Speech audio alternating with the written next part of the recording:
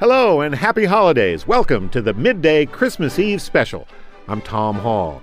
Today we'll spend the hour listening to some music and some poetry of the season, plus a story by Baltimore writer Rafael Alvarez. Our music will include selections by two of America's most acclaimed African-American composers, Rosephany Powell and James Lee III. We'll also hear a traditional carol arranged by Robert Shaw and Alice Parker, as well as some music by Hector Berlioz and Handel's Hallelujah Chorus.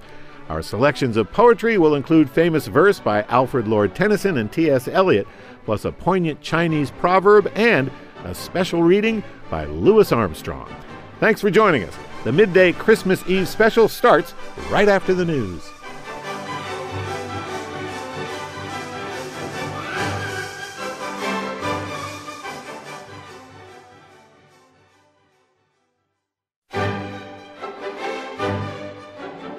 Hello and welcome to a special edition of Midday, the Midday Christmas Eve Special. I'm Tom Hall. Today we'll sample some music that features the chorus and orchestra of the Baltimore Choral Art Society. We'll hear some poetry and we'll listen to a story by Baltimore writer Rafael Alvarez. How about we start the festivities with some music? Here's a beautiful carol arranged by Robert Shaw and Alice Parker. I saw three ships come sailing in. I saw three ships come sailing in on Christmas Day, on Christmas Day. I saw three ships come sailing in on Christmas Day in the morning. And what was in those ships so free on Christmas Day, on Christmas Day? And what was in those ships so free on Christmas Day in the morning? Our Savior Christ and His Lady on Christmas Day, on Christmas Day. Our Savior Christ and His Lady on Christmas Day in the morning. Bring me the sail, the ships so free on Christmas Day, on Christmas Day. Bring me the sail, the ships so free on Christmas Day in the morning. Oh, they sailed into Bethlehem on Christmas Day, on Christmas Day. Oh, they sailed into Bethlehem on Christmas Day in the morning. And all the bells on earth shall ring on Christmas Day, on Christmas Day. And all the bells on earth shall ring on Christmas Day in the morning. And all the angels in heaven shall sing on Christmas Day, on Christmas Day. And all the angels in heaven shall sing on Christmas Day in the morning. And all the souls on earth shall sing on Christmas Day, on Christmas Day. And all the souls on earth shall sing on Christmas Day in the morning. And let us all rejoice amen on Christmas Day, on Christmas Day. And let us all rejoice amen on Christmas Day in the morning.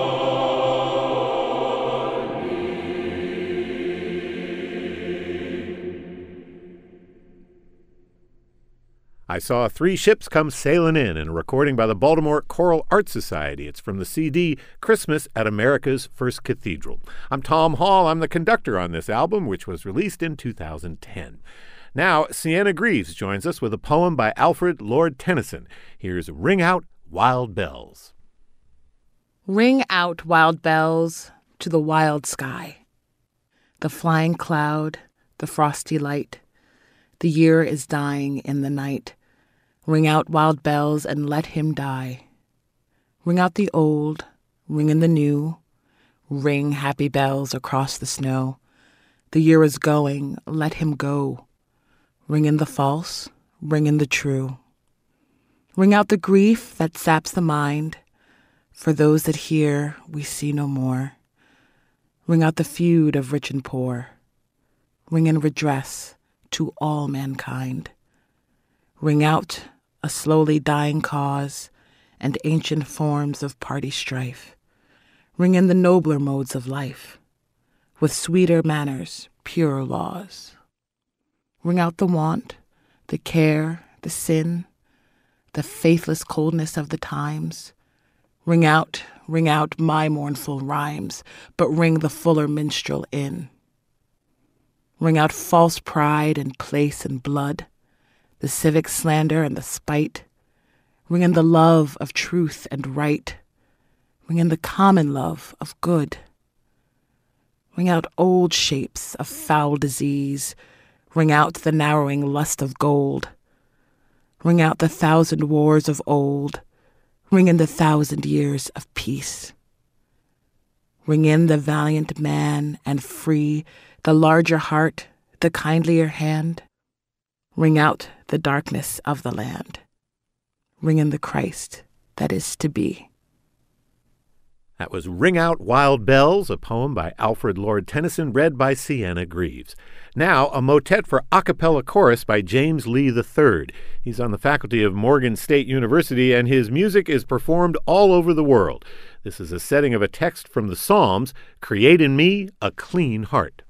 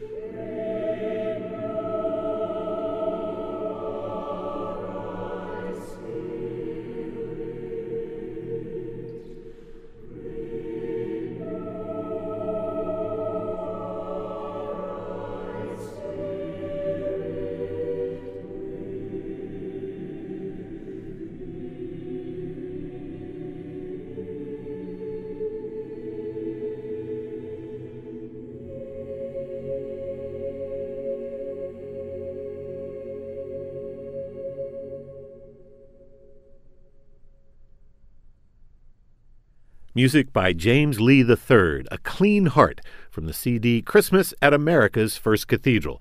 I conducted the Baltimore Choral Art Society. I'm Tom Hall. You're listening to the Midday Christmas Eve Special.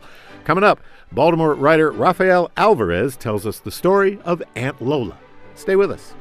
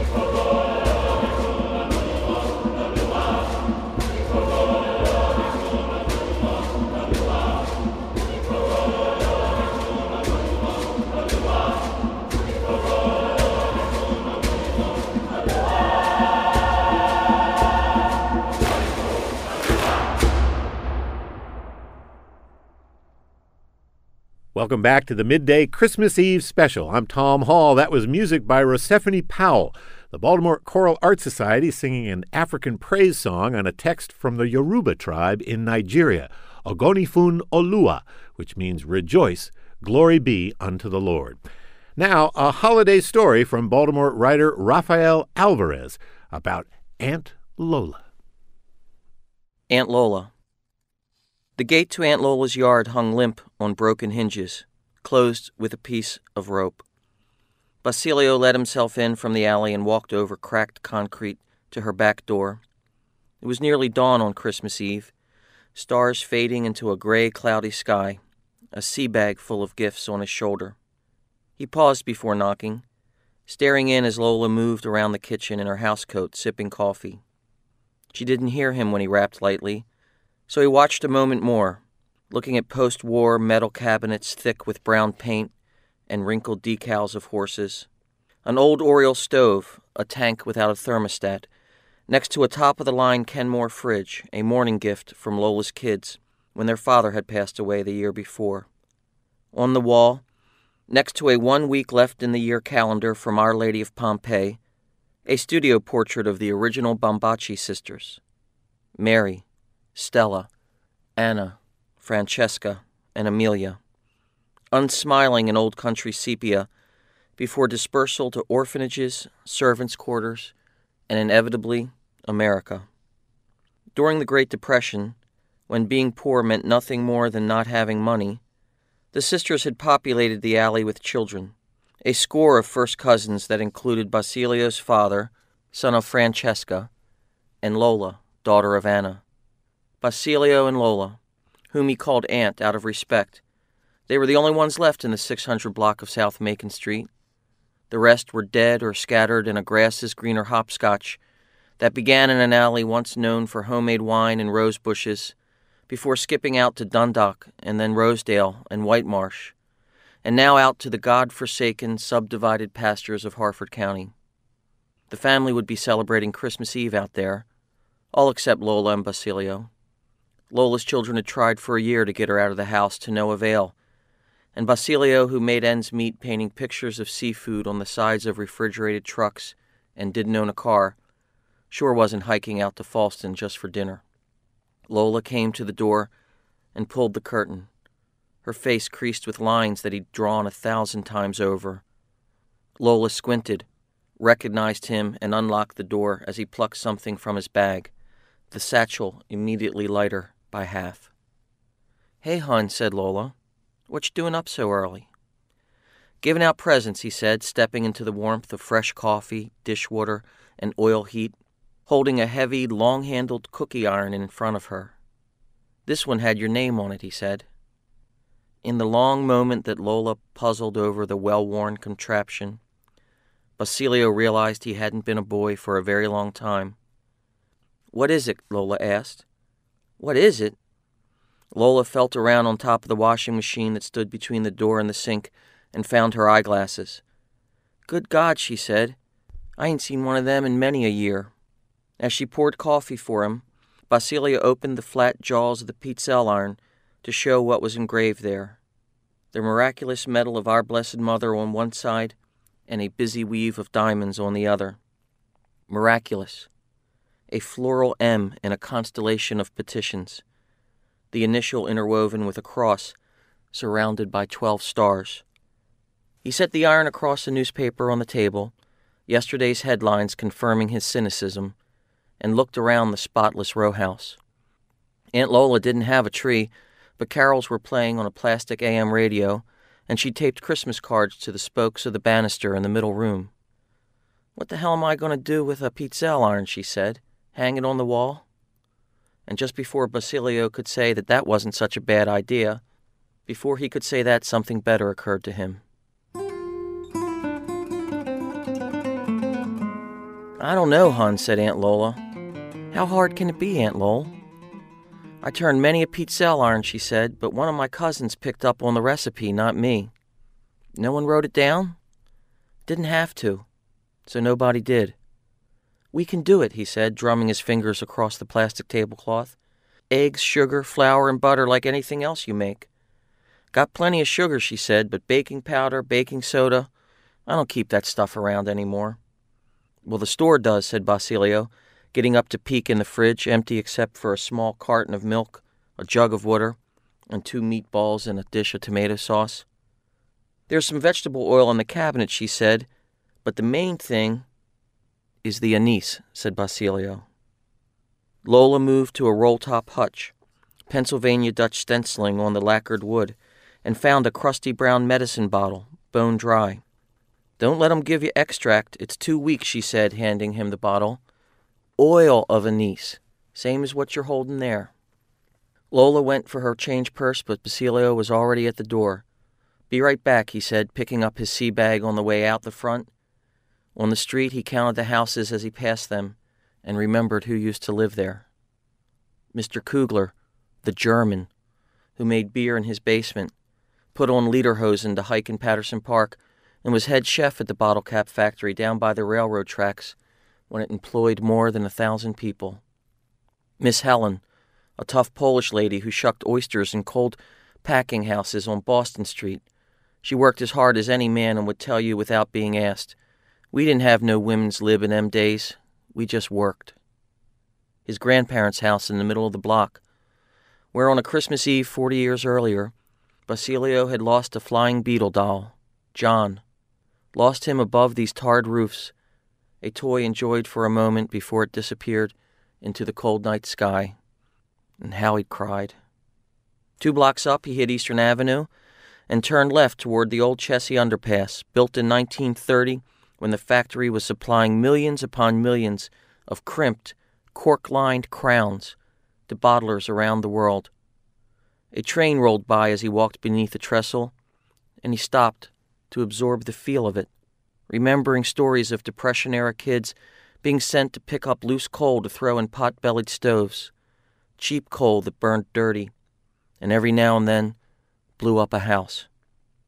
The train passed, and he moved into the Highlandtown shopping district, reaching into his bag to give away a baseball cap, the mighty orange cartoon bird, freshly laundered and smiling, to a boy young enough to be happy about it.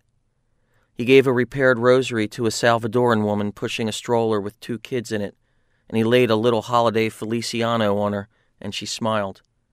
He unloaded everything he had in the short walk to Di Pasquale's, near the corner of Gulf and Conkling.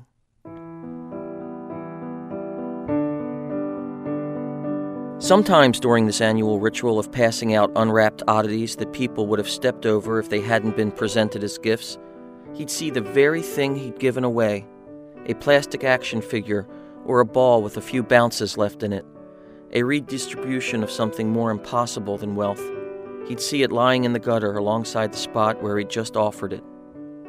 At Di Pasquale's, around the corner from Zanino Funeral Home where his grandfather had been laid out, Basilio ordered a double espresso from the girl behind the deli counter and drank it down, his duffel no longer a St. Nick's sack, but a grocery bag, as he grabbed what he needed. At the register, he took out the anise bottle and asked if they could refill it for him, the way Lola said they did back when you got anise at the pharmacy.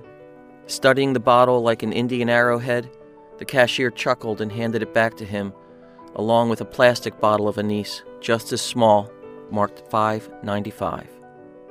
In Basilio's wake, someone was buying ricotta and someone was getting hauled out to a hearse.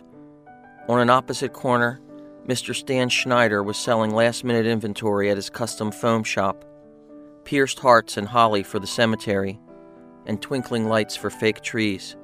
One goes out, and the whole string goes out. "Got it," said Basilio, walking back into Lola's house without knocking. The kitchen table was covered with wax paper, and an empty aluminum spaghetti pot sat on the counter. Aunt Lola was leaning up against the washing machine, counting on her fingers. "I think I got it too," she said. "It'll all come back to me when I start making the dough." She cracked a half-dozen eggs into the pot and tossed everything else in after them, pouring out a couple of tablespoons of the anise oil, Basilio holding the pot steady as she leaned over it with an electric mixer, the beaters nicking the edges. And then she took a dab of the dough and fashioned a small cross from it, sticking the icon to the back of the stove where they'd see it as they worked. "My mother always did that," she said. "For luck, I guess." Basilio turned a knob on the stove and put a match to the front burner. The oven as old as the railroad underpass, bought at Bulwicki's, and in the house for years before Lola moved in on her wedding day. The iron lay over the open flame. "Good and hot," said Lola. "It's got to be good and hot." And soon she was dropping small balls of dough between the scored jaws of the iron. The first few were pale prototypes, trial and error, and an almost good one for every 3 that weren't right at all. "Let me try," said Lola, taking the iron and dipping under the weight of it. "My God, it's heavy." Basilio held her wrists in his hands. They were soft and pudgy like the dough, and he helped her turn the iron. They made a keeper and flipped it onto the wax paper. The cookie flat and crisp and light brown around the edges. The M of Mary raised in perfect legibility. Lola had been up since 3 that morning, and she couldn't get back to sleep, but she was tired now. "I'm going to rest my eyes a little bit," she said, moving to the couch in the front room. "Just a couple minutes."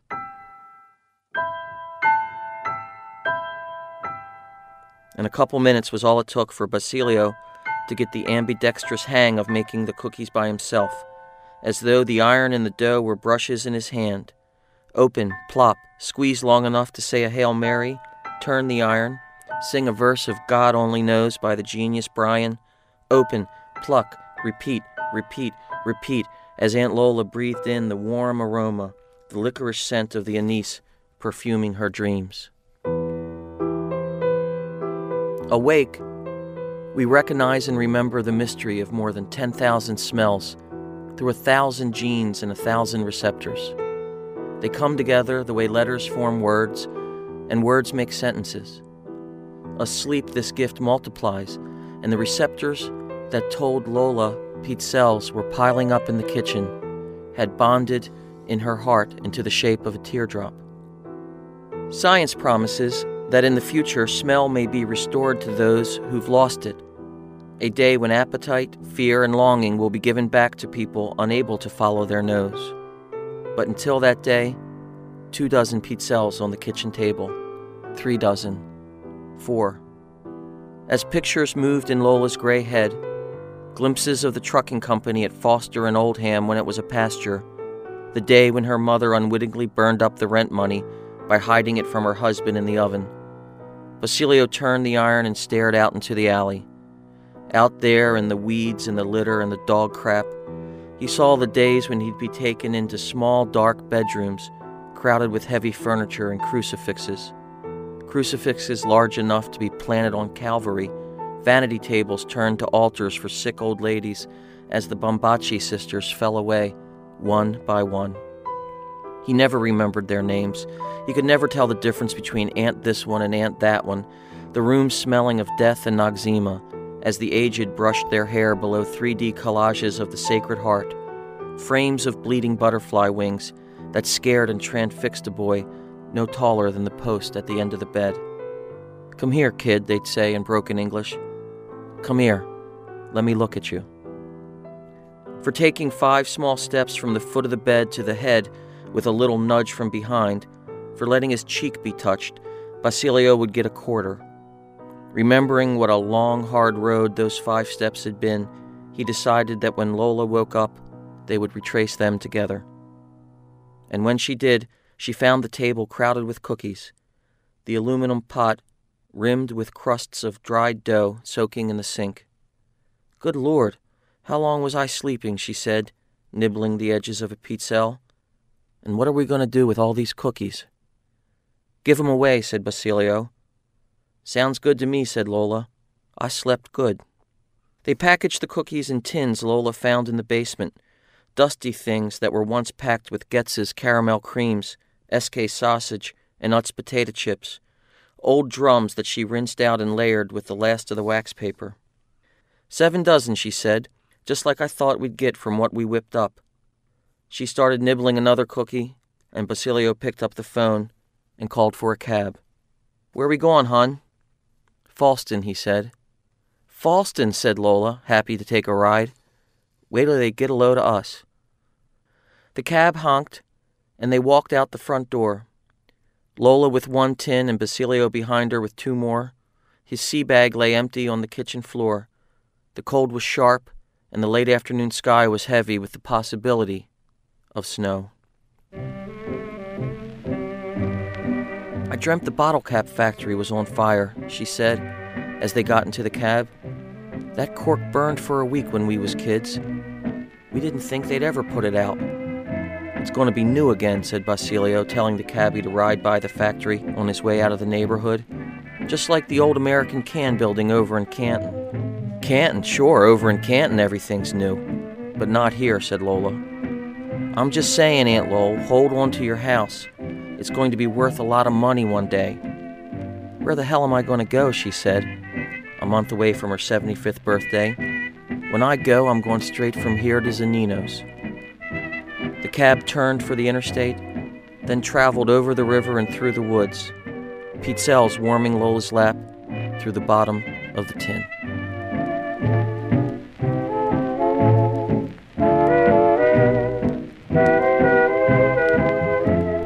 Baltimore writer Rafael Alvarez. That was his holiday story, Aunt Lola. I'm Tom Hall. You're listening to the Midday Christmas Eve Special.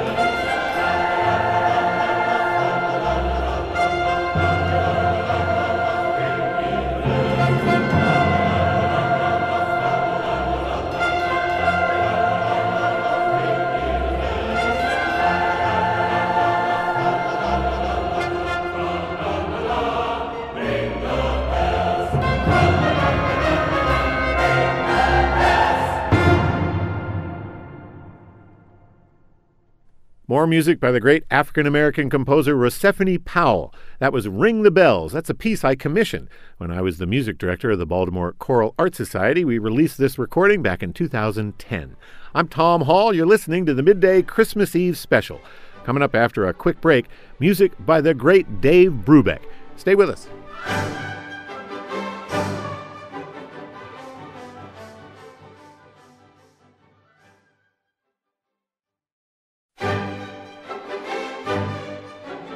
Welcome back to the Midday Christmas Eve Special.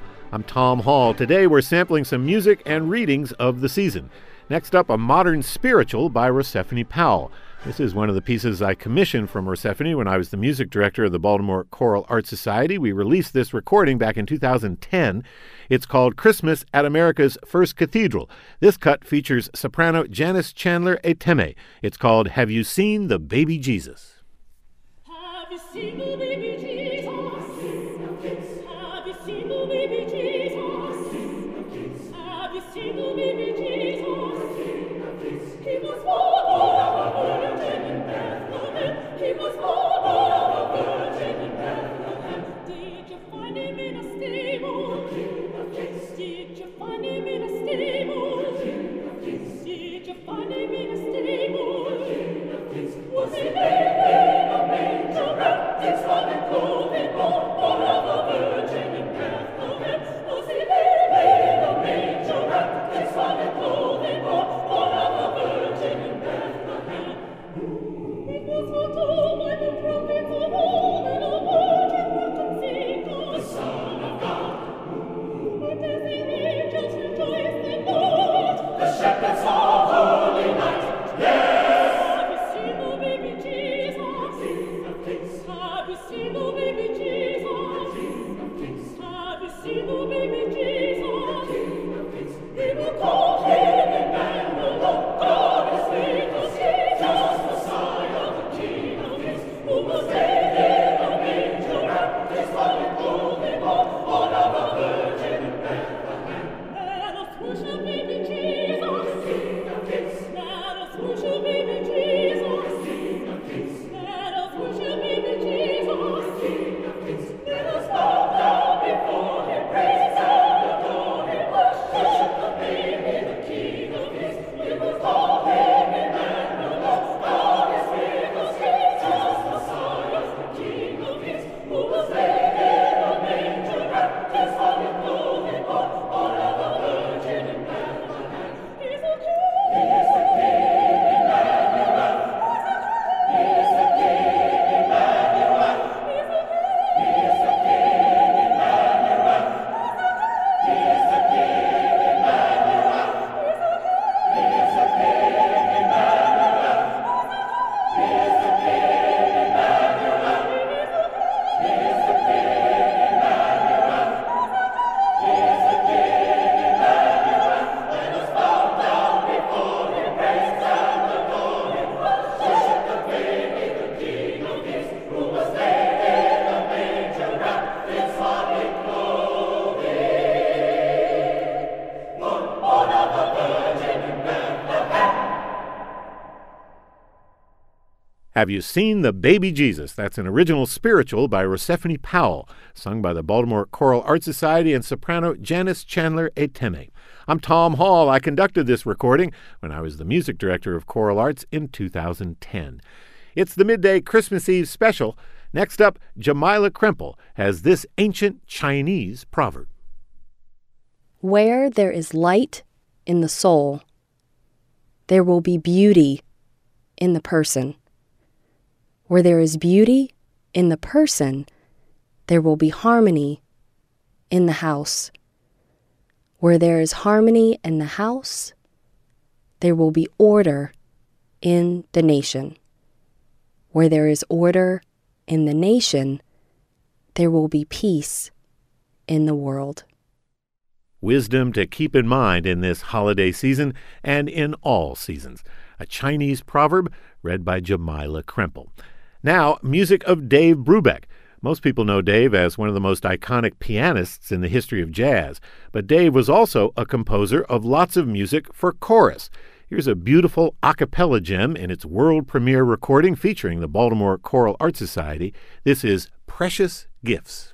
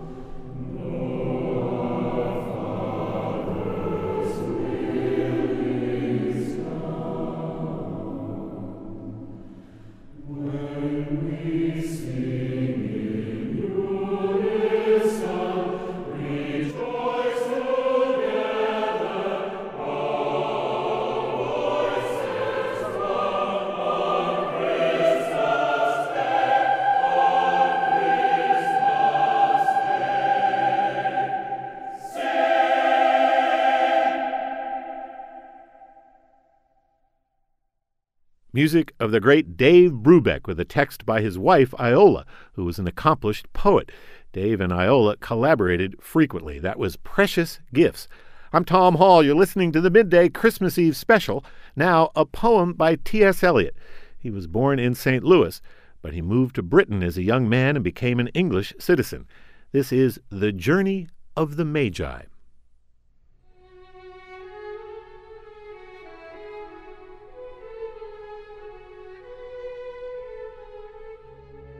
A cold coming we had of it.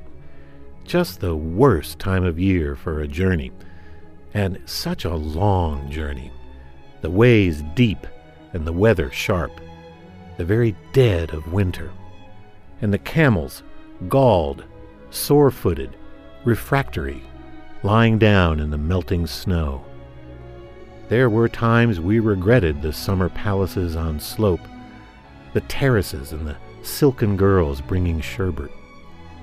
Then the camelmen cursing and grumbling and running away and wanting their liquor and women, and the night fires going out, and the lack of shelters, and the cities hostile, and the towns unfriendly, and the villages dirty and charging high prices. A hard time we had of it. At the end, we preferred to travel all night, sleeping in snatches, with the voices singing in our ears, saying that this was all folly. Then, at dawn, we came to a temperate valley, wet, below the snow line, smelling of vegetation, with a running stream and a water mill beating the darkness, and 3 trees on the low sky. And an old white horse galloped away in the meadow.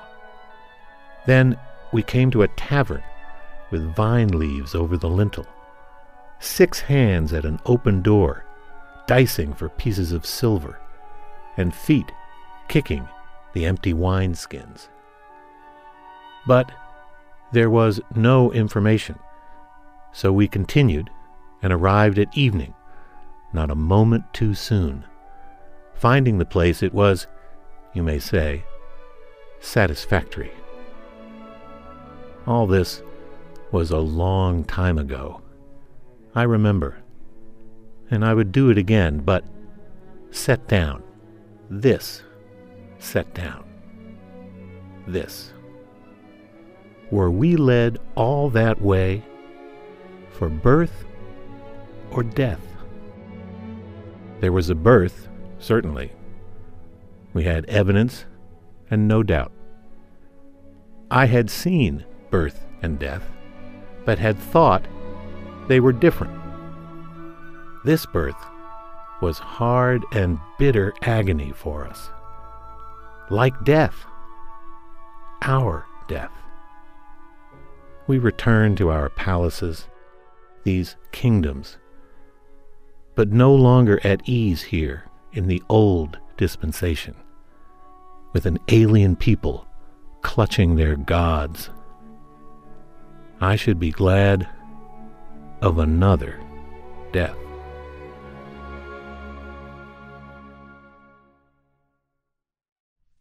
This is Louis Satchmo Armstrong talking to all the kids from all over the world at Christmas time. 'Twas the night before Christmas when all through the house not a creature was stirring, not even a mouse. The stockings were hung by the chimney with care, in hopes that St. Nicholas soon would be there. The children were nestled all snug in their beds, while visions of sugar plums danced in their heads. And Mama in her kerchief and I in my cap had just settled our brains for a long winter's nap. Well, out on the lawn, there arose such a clatter, I sprang from my bed to see what was the matter.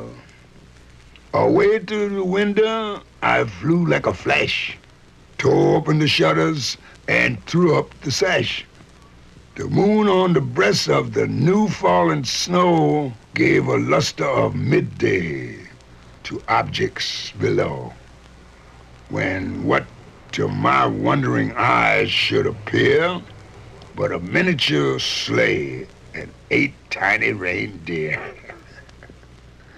With little old driver so lively and quick, I knew in a moment it must be Saint Nick.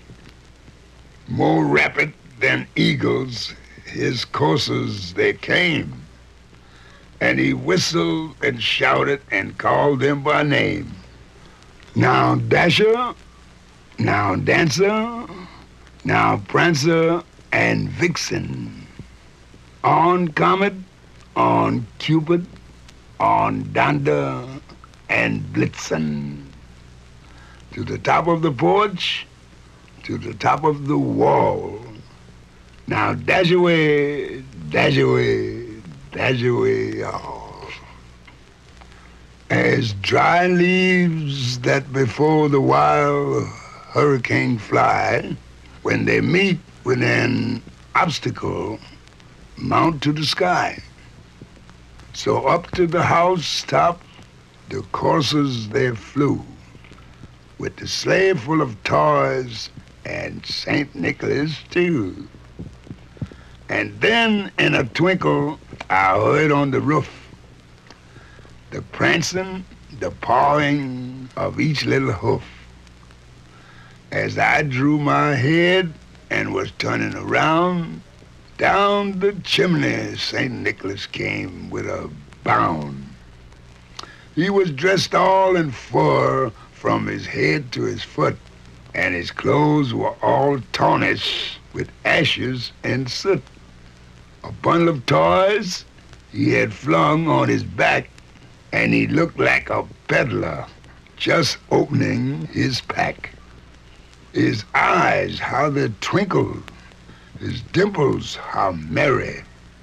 His cheeks were like roses, his nose like a cherry. His droll little mouth was drawn up like a bow, and the beard on his chin was as white as the snow. The stump of a pipe he held tight in his teeth, and the smoke it encircled his head like a wreath. He had a broad face and a little round belly that shook when he laughed, like a bowl of jelly. He was chubby and plump, a right jolly old elf. And I laughed when I saw him, in spite of myself. A wink of his eye and a twist of his head soon gave me to know that I had nothing to dread. He spoke not a word, but went straight to his work and filled all the stockings, then turned with a jerk. And laying his finger aside of his nose and giving a nod up the chimney, he rose. He sprang to his sleigh, to his team, gave a whistle, and away they all flew like the down on a thistle. But I heard him exclaim ere he drove out of sight, "Happy Christmas to all, and to all a good night. A very good night." And that goes for Satchmo, too. Thank you. I'm Tom Hall. I'm grateful to our producer and engineer Luke Spicknall, and I'm grateful to you for joining us for our Midday Christmas Eve special. All of us on the Midday team wish you a very Merry Christmas and a happy and healthy New Year.